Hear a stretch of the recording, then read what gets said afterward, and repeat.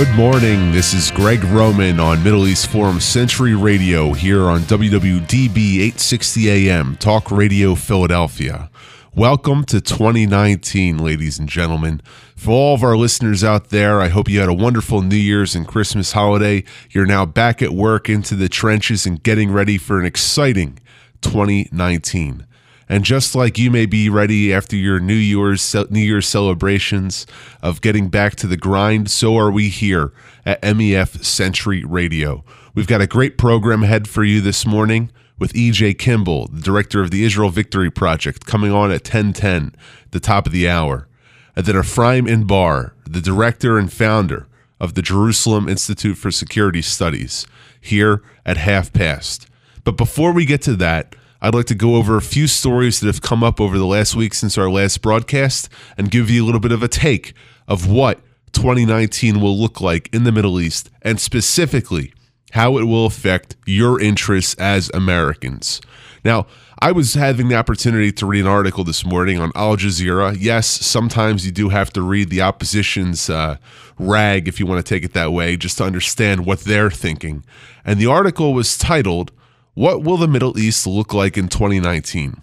So I thought I would go subject by subject, take the Al Jazeera Qatari position, and then give you what I think you should be caring about, where I agree, disagree, and vehemently reject some of their prognostications that they've put forward.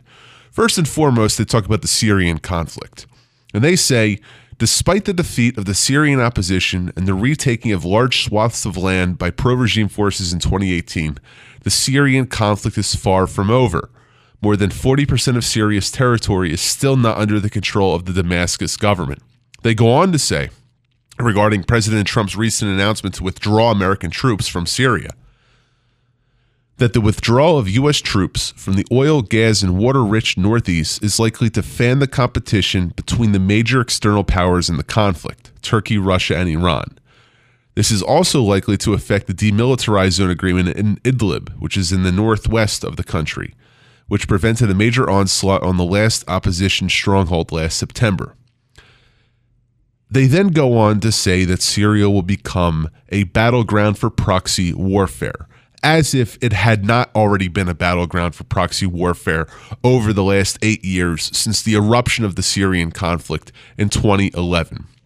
To take you back for a second, we only had local, domestic Syrian activists 8 years ago turning out in the streets. Now, 8 years later, almost a full 2 presidential terms later, we have Russia, Iran, Turkey, Iraq, Lebanon, Israel, less and less so the United States, the European Union, and then the domestic affiliates associated with this conflict, whether it be the Kurds or the Alawis, that's the minority group that controls the Syrian government, Shia, Sunni, and 14 other minority groups that all have a stake in this conflict. Where Al Jazeera gets it wrong is that this is not just a battle over blood and oil and natural resources. This is the battle for the future of who will rule the Middle East.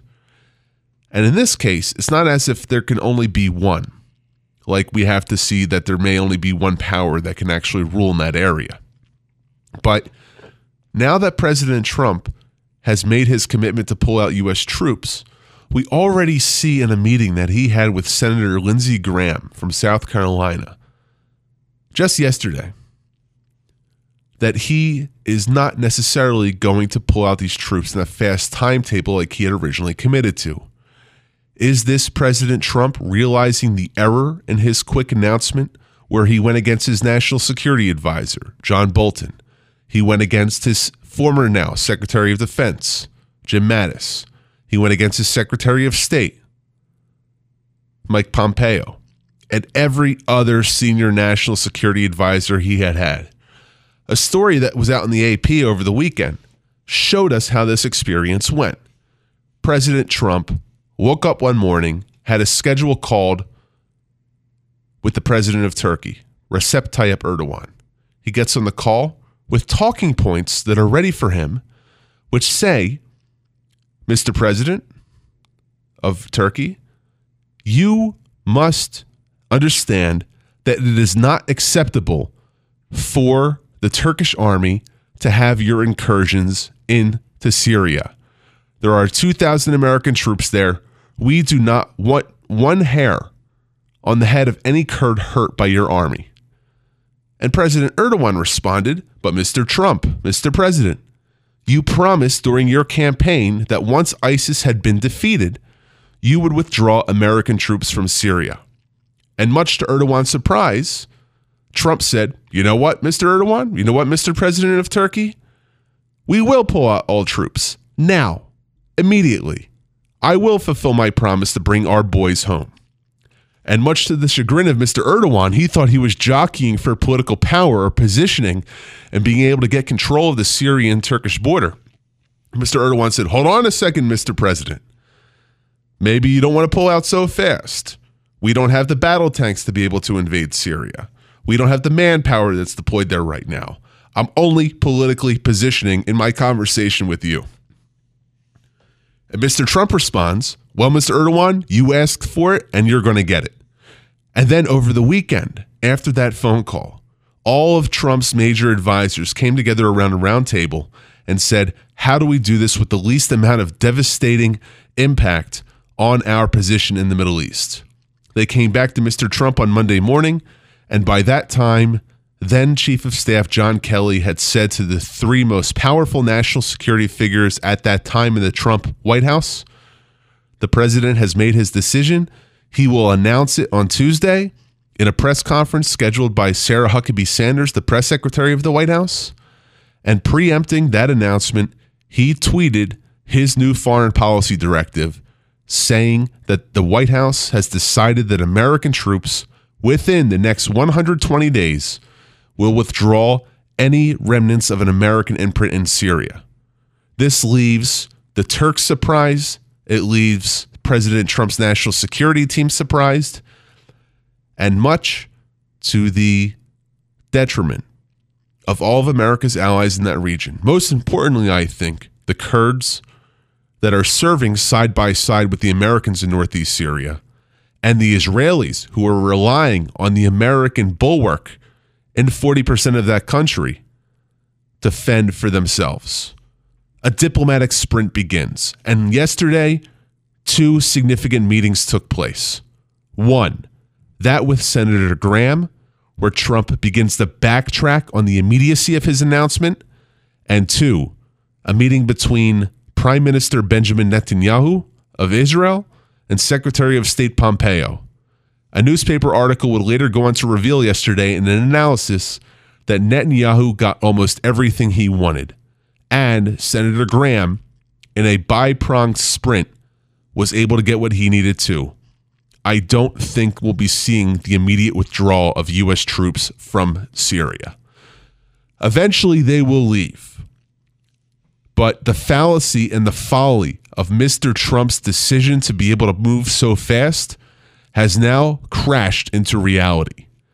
And albeit what the Al Jazeera article said about the future of Syria and the conflict there, America still has an axe to grind. Maybe not with ISIS, but definitely with Iran. More on that later in the hour. After these messages, E.J. Kimball. The Middle East Forum has been promoting American interests in the Middle East for the past 25 years. The forum provides context, insights, and policy recommendations through its premier and most widely read Middle East journal, Middle East Quarterly, publishing debates, public lectures, staff writings, arguments, and coverage of every Middle Eastern country that America operates in. From Morocco to Iran, from Turkey to Djibouti, the Middle East Quarterly is there for you. Read more at www.mequarterly.org. Every day, the men and women of the United States Marine Corps demonstrate their commitment to defend the American way of life. Since 1775, we have served our nation as a force in readiness. From combat operations to humanitarian assistance in every corner of the world. No matter where the mission takes us today, or wherever our country needs us tomorrow, we always remember the land we call home. As Marines, we take a stand for each other, for our nation, for us all, the few, the proud, the Marines.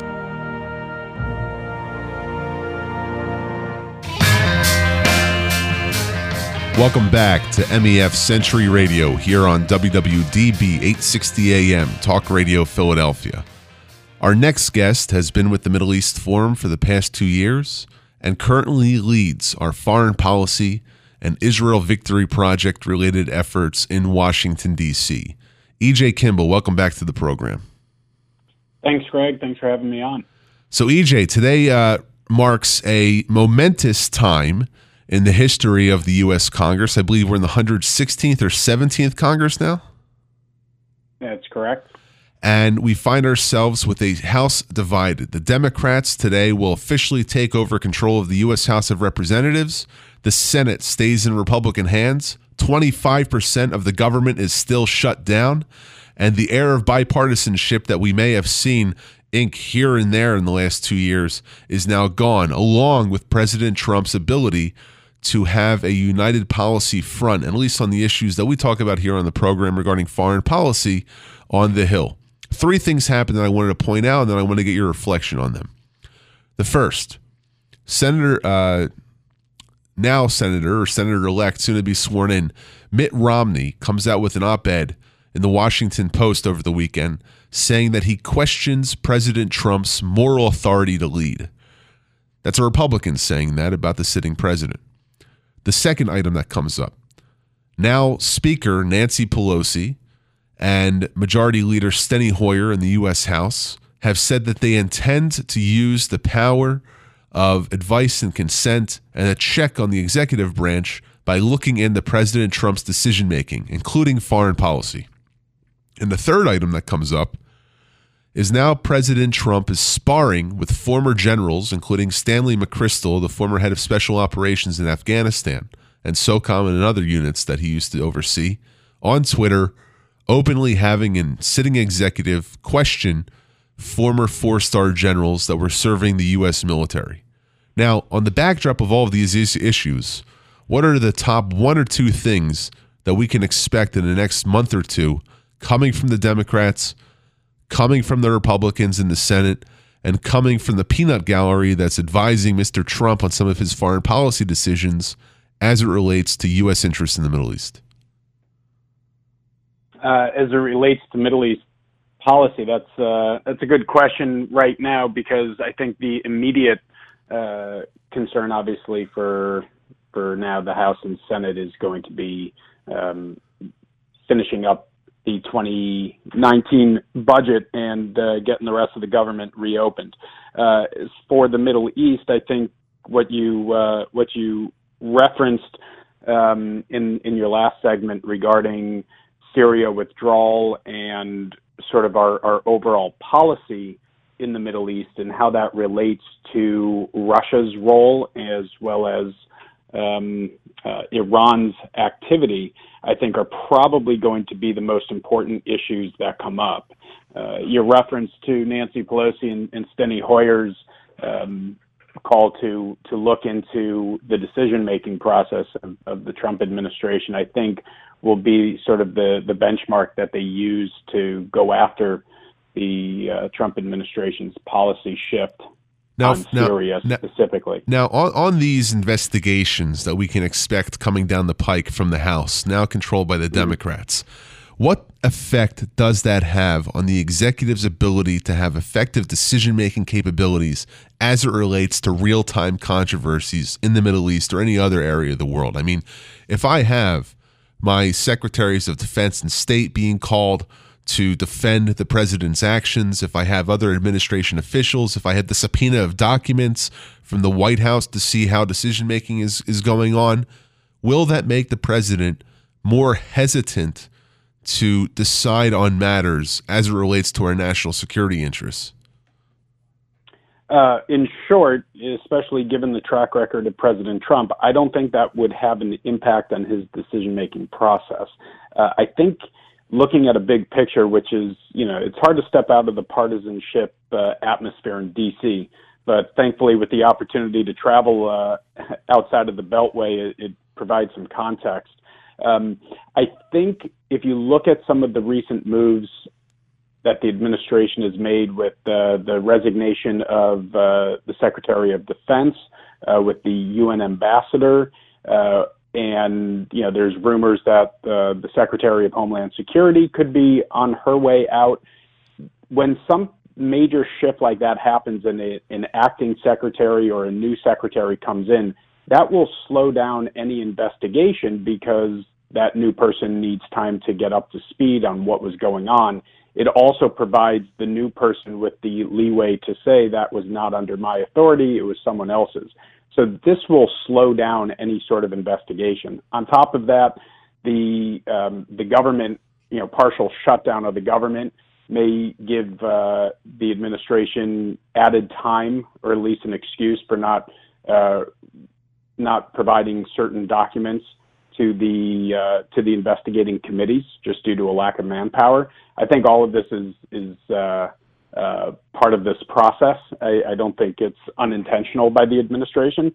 So I think there's a lot that's happening right now, and I think that the Democrats in the House are still trying to figure out exactly what to go after the administration on that will have the most impact politically to start framing things, quite frankly, for the 2020 election. It's really unfortunate that, we're now on January 2nd, 2019. We have a full, 23 months now until the next election. And we're already talking about the presidents. We had Elizabeth Warren announce her candidacy over the weekend when she was stepping up to the plate to be the first major Democrat to declare her intent to run in the primaries for the presidential nomination. I guess it'll come out in August of 2020. But let's move to the Senate for a second while we're on the topic of nominees and appointees. As I referred to in the opening segment, we have Senator-elect, almost soon to be Senator Mitt Romney, on the day before he enters into the United States Senate, challenging President Trump. Now, will this have an effect, especially to a lot of the animus that Republican senators have been exhibiting towards the president's decision to withdraw from Syria? Will it have an animus or an impact on President Trump's nominations, including the Secretary of Defense?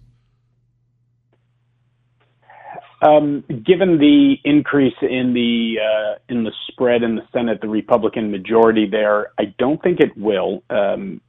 President Trump today tweeted in response comparing Mitt Romney to Jeff Flake, the outgoing senator from Arizona, who is a thorn in his side. What is obviously different here is that now Senator-elect Romney has a 6-year term ahead of him. What we saw in the last election was senators and House members that ran away from the president or ran against the president lost either in their primaries or in their general elections. And I think it'll be interesting looking at the Senate to see how many senators may line up against the president. I mean, Senator Graham came out against the president's move on Syria, but it wasn't as personal. Senator Romney has a personal animus towards President Trump. And I think we'll see that play out more from him as he seeks to build his independence and try to gain some authority in the Senate. And I think part of it is just taking this never Trump approach and still hoping that either the president's indicted or the president loses in 2020 so that he can try to grab the mantle of the Republican Party. I don't believe that he'll get a huge following within the Senate to take such an anti-Trump view or anti-Trump position on policy issues. But I do think that on specific policy issues, he may find agreement with other senators, but not in such a public manner towards the president. Right, and even in the opening line of that op-ed that Romney had written, he said, "I will agree with the president on the policies that I think are good for the citizens of Utah, who I represent, but I will adamantly disagree with him on the issues that I do not agree with him on policies." So we'll see how that plays out, but it's not necessarily a a good start to this legislative term for the new No. Republican senator from Utah and the president. Right, and that's legitimate, and quite frankly, any senator or House member should have that position regardless of your party. You're representing your constituents, and if policies don't help your constituents, you should be supporting them. Right, talking about a shot across the bow of the White House. Right. Now, let's pivot for a second to some foreign policy issues that the United States is currently embroiled in the Middle East. I'd say about 5 or 6 years ago, we would find ourselves in a position where the Democrats, then under President Obama, were kowtowing to Saudi interests in the Middle East. There was that infamous bow that took place, whatever you want to call it, and when he was paying respects to the King of Saudi Arabia. Then you had the Democrats trying to increase weapons sales to the Saudis in 2014 and 2015. This was then prolonged by President Trump in his meeting in Riyadh in May of 2017. But all of a sudden, we now see ourselves with the Democrats and even some Republicans lining up with countries and their opinions because of the Khashoggi affair, or because maybe they just saw a vulnerable weak point in this administration's policy vis-a-vis Saudi Arabia and other Gulf Arab countries, that the Democrats are coming down on the side of the traditional Iran deal backers, Turkey and Qatar. And we have the Republicans split in their support for the kingdom and some of their allies. We even have a case right now where Senator Rand Paul was able to effectively negate a key U.S.-Israel assistance bill with his ability to hold legislation. What's in pact for, or what's in for Saudi Arabia, Israel, some other Middle East issues that we have to look at, whether it be on the Senate side or on the House side for the next 2 years? On the Saudi Arabia issue, look, everything right now in this partisan atmosphere is from a Democratic perspective, is how to criticize the president. It's very, very rare to find a Democrat that publicly praises the president for any decision that he has made. Even when the U.S. Embassy was moved from Tel Aviv to Jerusalem, an issue that Democrats had called for years, starting with the 95 Jerusalem Embassy Act, but with some of the Democrats still in Congress who had been promoting this every year. And when the president was sworn into office, they stayed silent on the issue. When the president decided to move the embassy, even though they wanted the embassy moved, they either said that the timing wasn't right, or they made a very muted statement that did not reference the president and thanking him for this decision. So looking at Saudi Arabia, the Khashoggi affair is certainly an issue that provides ammunition for those who want to oppose the president. But this has been U.S. policy for years. The Turks are not a bulwark of free press.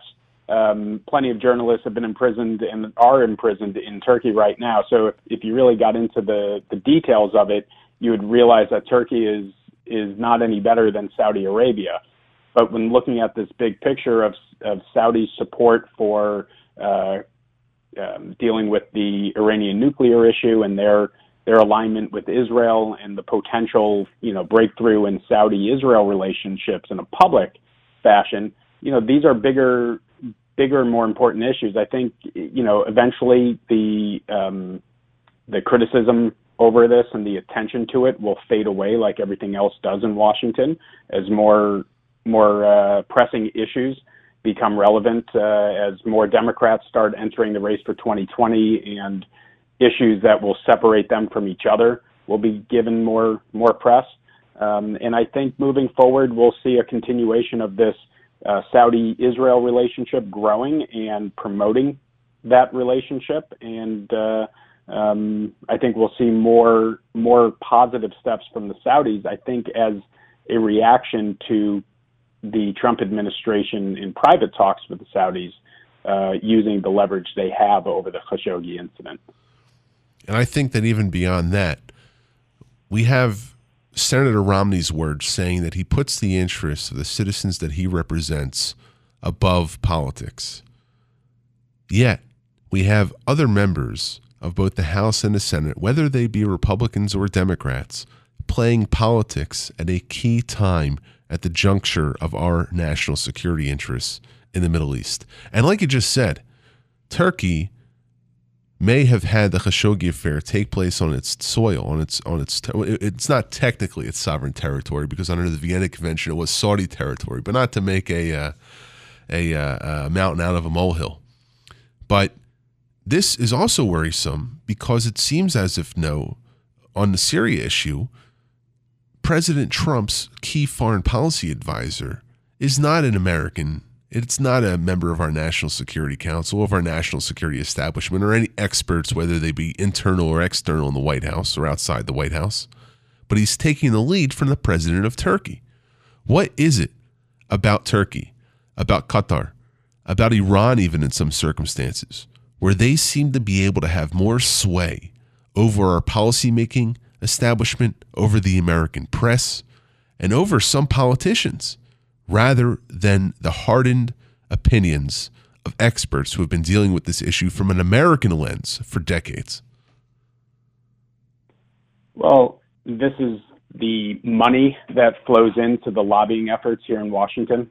I know Middle East Forum has covered a lot of this extensively, especially the Qatari lobbying efforts since President Trump won the election in November of 2016, and their ability to start influencing key policymakers.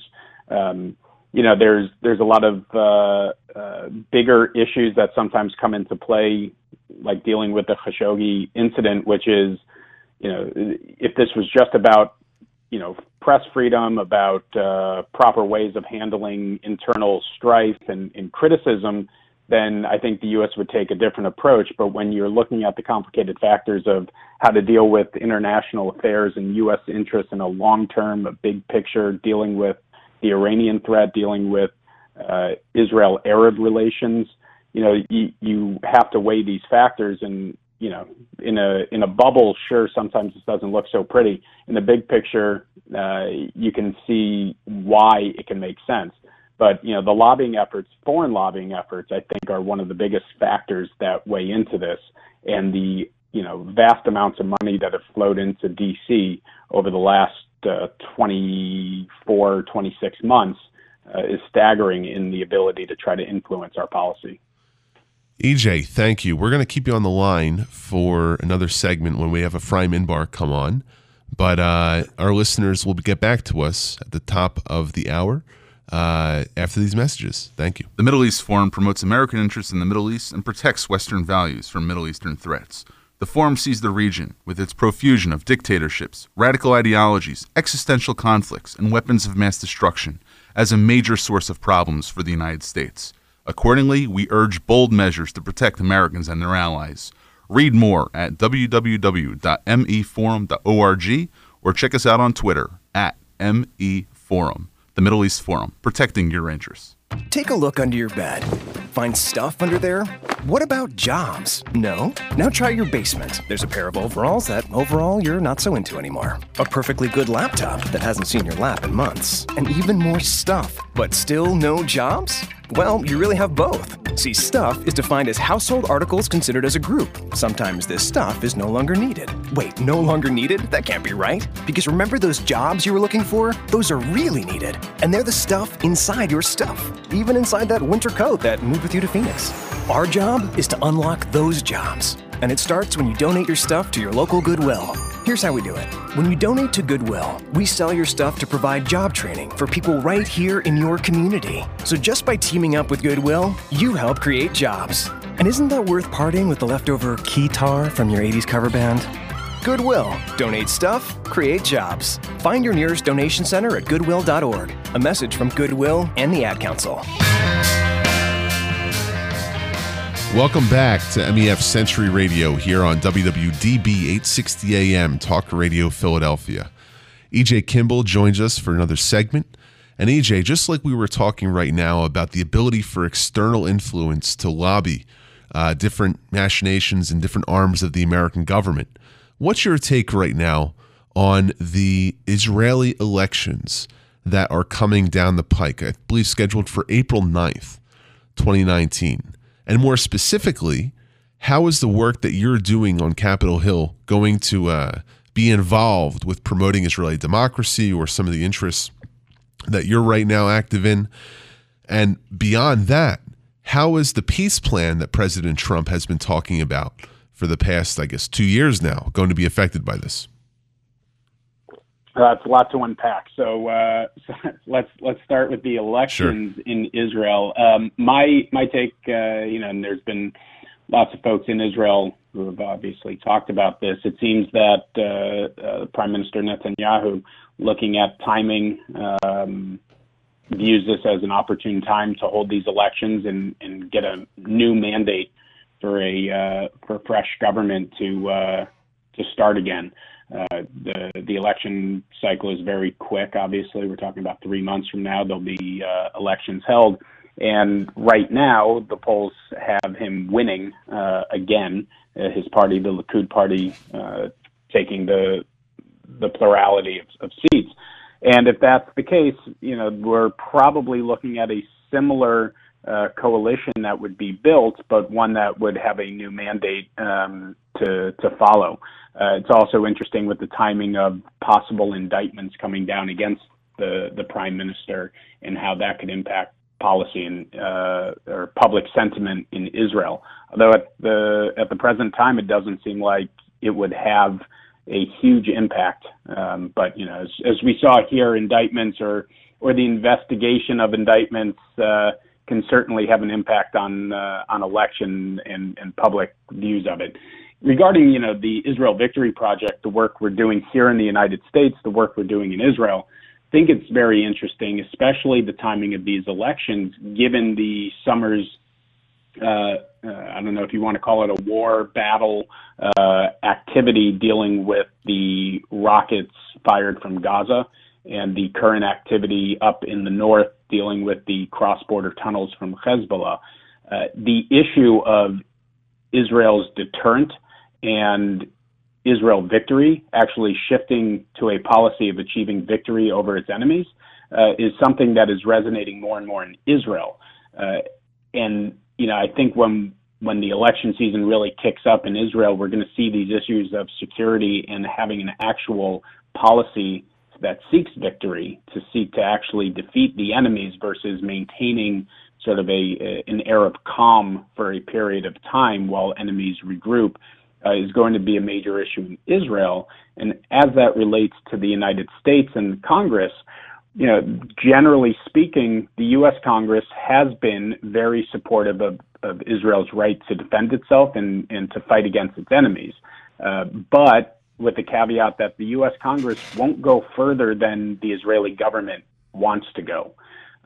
What will be a little bit interesting now is to see how this new Democratic caucus in the House, with some of these new members that are quite outspoken about being anti-Israel, pro-BDS, supportive of BDS being the boycott, divestment, and sanctions movement against Israel.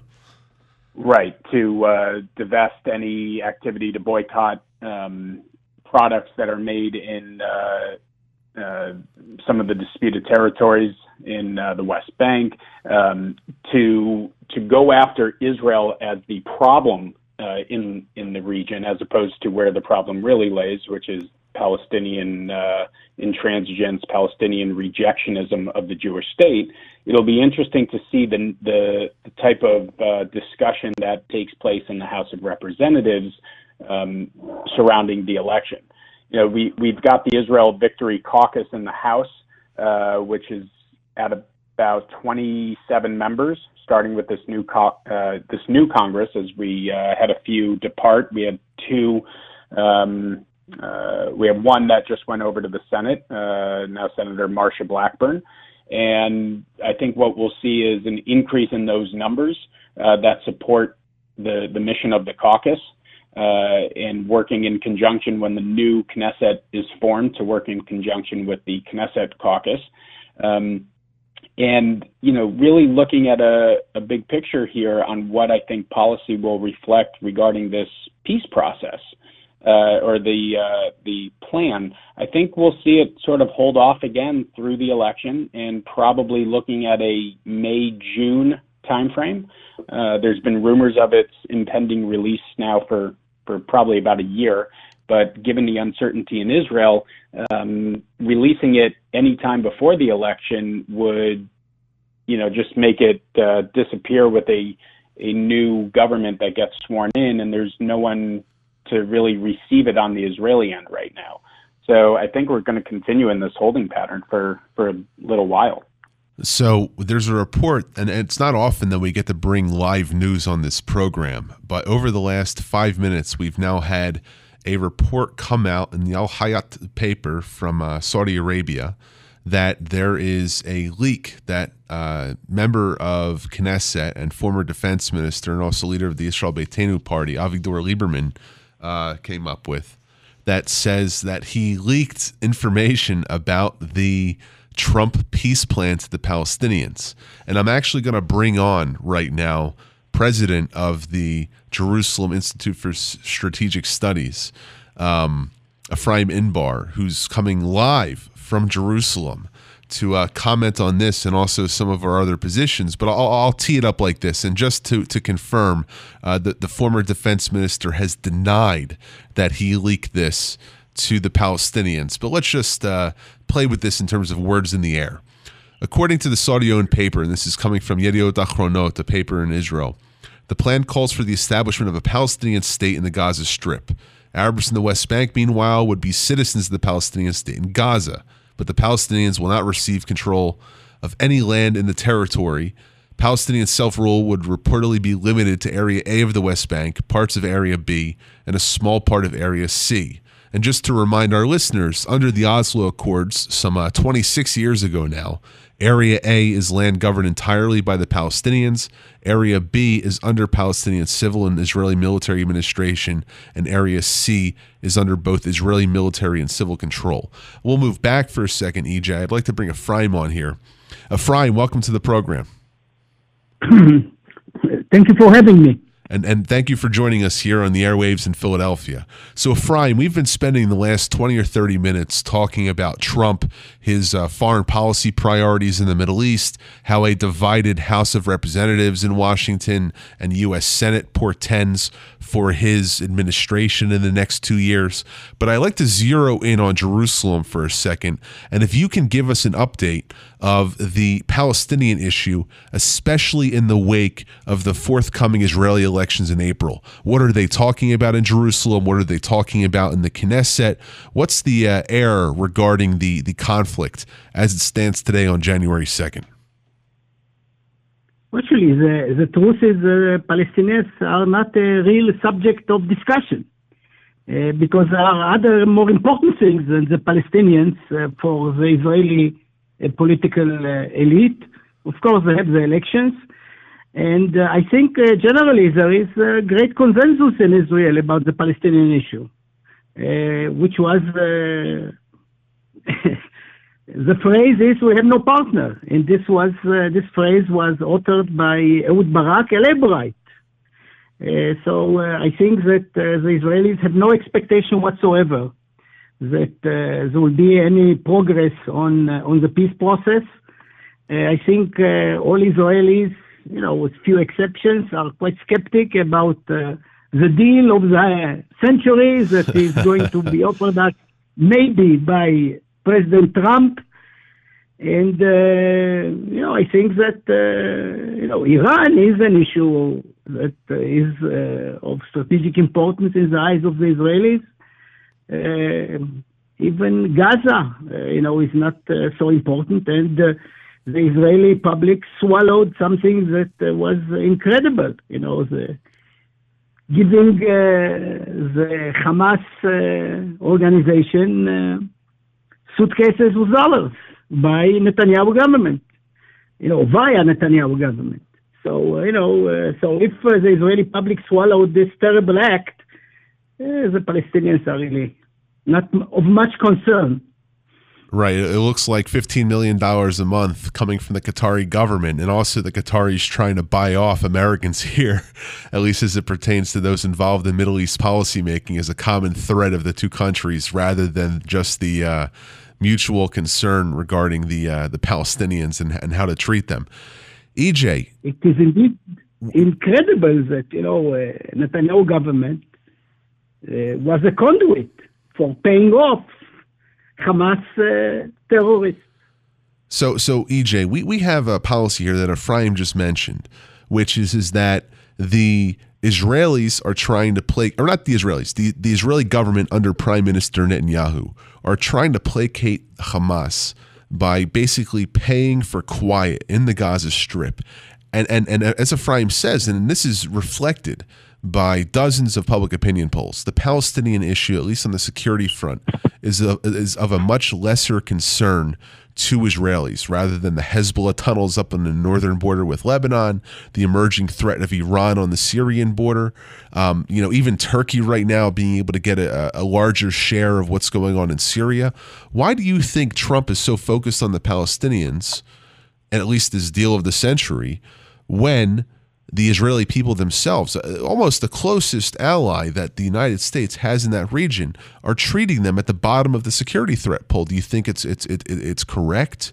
Do you think that it's something that more focus should be attended to? So that's a great question. Looking at the Trump administration, there are those that have argued, and I've discussed with, that say, look, the president is looking to put forward a plan that's reasonable, that the Israelis can sort of get on board with, and if and when the Palestinians say no, it takes the issue off the table.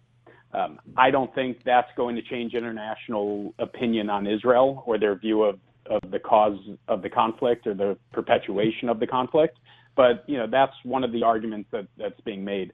I think part of it is also the idea that if President Trump were able to be the president that solves the conflict, he goes down in history. Who wouldn't want to be the one that can finally solve a long-standing problem? And he views himself as, the deal maker, the art of the deal. This is what he does, and he's better at it than anyone else. So I think that's definitely part of the calculation there. But, when it comes to these other issues, dealing with Israel's other security threats, the administration hasn't had to come out and talk about it. The Israelis are sort of doing it themselves and bringing the attention into the public domain, taking actions. I mean, I haven't seen any significant criticism of Israeli actions up in the north dealing with the Hezbollah tunnels. So, they definitely, Israel is able to operate more freely at the moment than really I've seen in a while. So Ephraim, maybe what EJ is saying is that because Trump focuses so much on the Palestinians with Greenblatt and Kushner and his tweets that come out every so often, it provides a lot of oxygen for the Israeli security services to breathe as it relates to the real existential threats facing the country. Now, I have a different opinion than you do on the Palestinian issue. I think it's very real. I think it has to be dealt with now. I think it has to be dealt with in a vicious way. But I also agree with you that the immediate threat tomorrow of a Hezbollah invasion of the north of the country, or of Iranian missiles landing in Tel Aviv, Haifa, Jerusalem, Beersheba, is also an equal, if not greater, threat in the short term rather than the Palestinian issue. What do you think is the opinion right now of Israeli leaders on one of the first disagreements on non-Palestinian Israel-related policies between the U.S. and Israel? What's the impression right now in Israel's security establishment of Trump's decision to withdraw from Syria? First of all, I think that Israelis are very cautious when it comes to Trump, not only because he's, of course, the president of America, a very important country for Israel, but also because of his personality. After all, he's quite unpredictable. And so we have to be on our toes. Many Israelis understand that President Trump has a strong, to juxtapose, and at the same time, to juxtapose his great involvement on the Palestinian issue, which doesn't make any sense if you take into consideration that he wants to get out of the Middle East. Maybe this is his way to get out of the Middle East. I don't think that anybody can really give a good explanation for the policies of President Trump. And as a result, the Israeli government and the Israeli security establishment basically emphasizes the security relations, the strategic relations.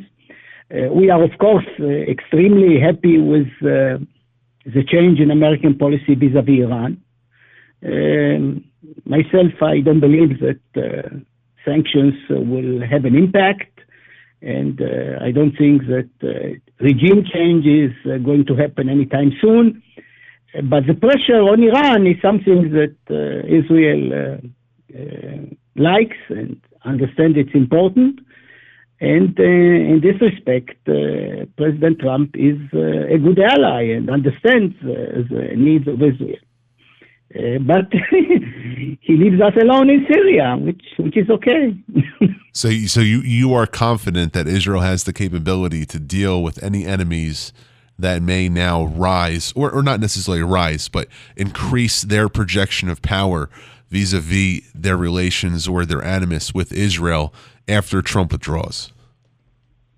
I think we have to prevent a greater and more serious presence of Iran on our northern border, because this will give them another front from which to attack Israel with missiles. The Iranian strategy is clear. I don't think they want to conquer Israel. I don't believe they can do it. But they are waging a war of attrition, and they have a front in the north via Hezbollah, a front in the south via Hamas and Islamic Jihad, and they want to open an additional front on the Golan Heights. And we should be also aware that there are attempts to undermine the Hashemite regime. And if they are successful in doing so, of course, they have contiguity with the West Bank. So this is what Israel has to prevent in order to prevent future deterioration in its strategic situation. And this is indeed the focus of Israeli military action. So, EJ, now that you've heard Ephraim's analysis, what do you think is going to be done in the administration, if anything, to guarantee Israel's qualitative military edge vis-a-vis Hamas, Islamic Jihad, Hezbollah, the undermining of the Jordanian government, and a potential new front on the Golan Heights? Well, I think that the administration will provide the same sort of guarantees that other administrations have done in the past. I think it's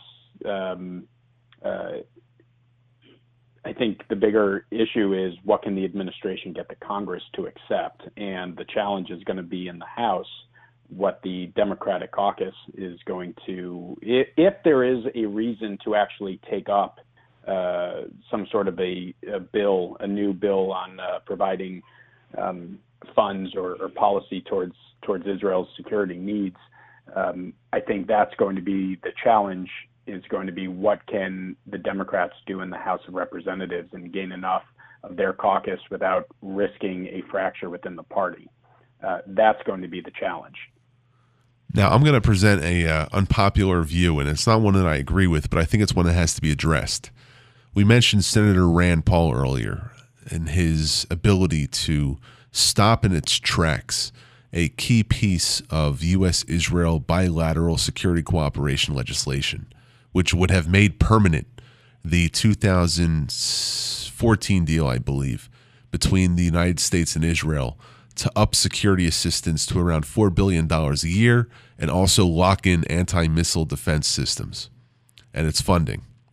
Some politicians, both Democrats and Republicans, for many different reasons, argue that Israel would be safer and have its own ability to act if it did not rely on American aid, that Israel, disconnected from the financial incentive of listening to what the American government has to say and its ability to back that, is in a better position to make its own decisions on its own sovereign right rather than outsourcing those decisions to Washington. Now, my personal opinion is that the ability for the U.S. and Israel to have a strong relationship is not incumbent on the provision of that aid, but it definitely helps to be able to smooth the tracks between the Israelis having the upper hand against its enemies, and the second thought, that Israel's enemies of today are America's enemies of tomorrow, if not already being facing the same conflicts in that region. But let's say Trump does continue his Middle East withdrawal. He fails in the Palestinian side. We've got another 6 years potentially of this administration withdrawing from the region. Ephraim, the question for you is, how can Israel stand on its own if it comes to that? And EJ, after Ephraim answers, I'd like you to give an analysis on if that potential U.S. decoupling from Israel is something we can see, or is it never going to happen? Ephraim? Well, first of all, I think that an American withdrawal from the Middle East actually will strengthen the importance of Israel for the United States. Certain things that the Americans could do in the past, they can no longer do it if they are absent from the region, and they need somebody to help them. So I don't think that a further withdrawal from the Gulf, for example, will undermine Israel's relationship with the United States. Just the opposite. We can stand on our own. Of course, it's much easier if we have access to American technology, to American support. The relationship with the United States has also a very important political meaning. That the United States is a friend of Israel. Israel is, after all, a small state with limited means. And it's very important to project in our regions that we have a big and strong brother. And EJ, do you think that this decoupling will happen with this divided House, these anti-Israel members of Congress, members of the Senate like Rand Paul? I don't think it'll happen. Well, I've certainly expressed some of the concerns over it. I don't believe that it will happen at this point. And, to the bigger picture, to talk about, basically U.S. aid to Israel, it's not quite the way that it seems of the U.S. just sort of giving stuff to Israel. A lot of this aid that goes to Israel is really the ability to purchase our goods. It's stuff that comes back and helps the U.S. economy in our industries and jobs. It's not just Israel being dependent upon the United States for its security needs. But your argument makes is something that I've heard often here, which is that for Israel's security, it shouldn't be dependent on any country or need any sort of arrangements with other countries. That ultimately Israel needs to be able to handle all of its challenges itself. Obviously, having other countries allied with you is helpful, but given the potential shifts that could happen in this country, seeing the trends that we're seeing, Israel's security needs need to be focused, on their ability internally to be able to provide the type of weapons and warfighting capabilities. But overall, I think, looking at the situation like Senator Rand Paul and his holds on certain funds and certain legislation dealing with foreign aid is a real problem. And as new people enter the Senate over the next few years, perhaps others will use those mechanisms as well to hold up spending bills that help Israel or any of our allies dealing with foreign aid. So these are real issues that our allies need to be aware of and that we need to try to address proactively. Gentlemen, thanks for joining us this morning. We've got about 3 minutes left. Ephraim, I'd like you to give, if you can, a minute of closing thoughts. Then EJ, then I'll end the program. Ephraim? I think probably the most important element in the U.S.-Israel relations is the fact that Israel doesn't ask American soldiers to fight for her.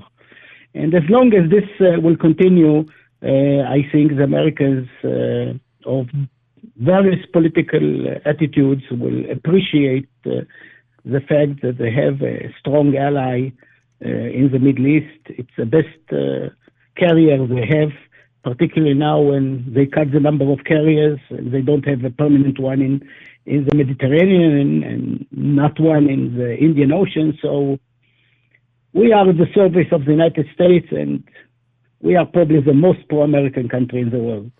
Just like Ronald Reagan said in 1981, 1982, Israel is the United States' largest aircraft carrier in the world that cannot be sunk. Yes. EJ. Just say, from the Israel Victory Project and what we're doing, it's going to be a very interesting start to the new year with this new Congress and seeing where the administration decides to go over these next few months while Israel is dealing with their own political elections, and looking forward to it.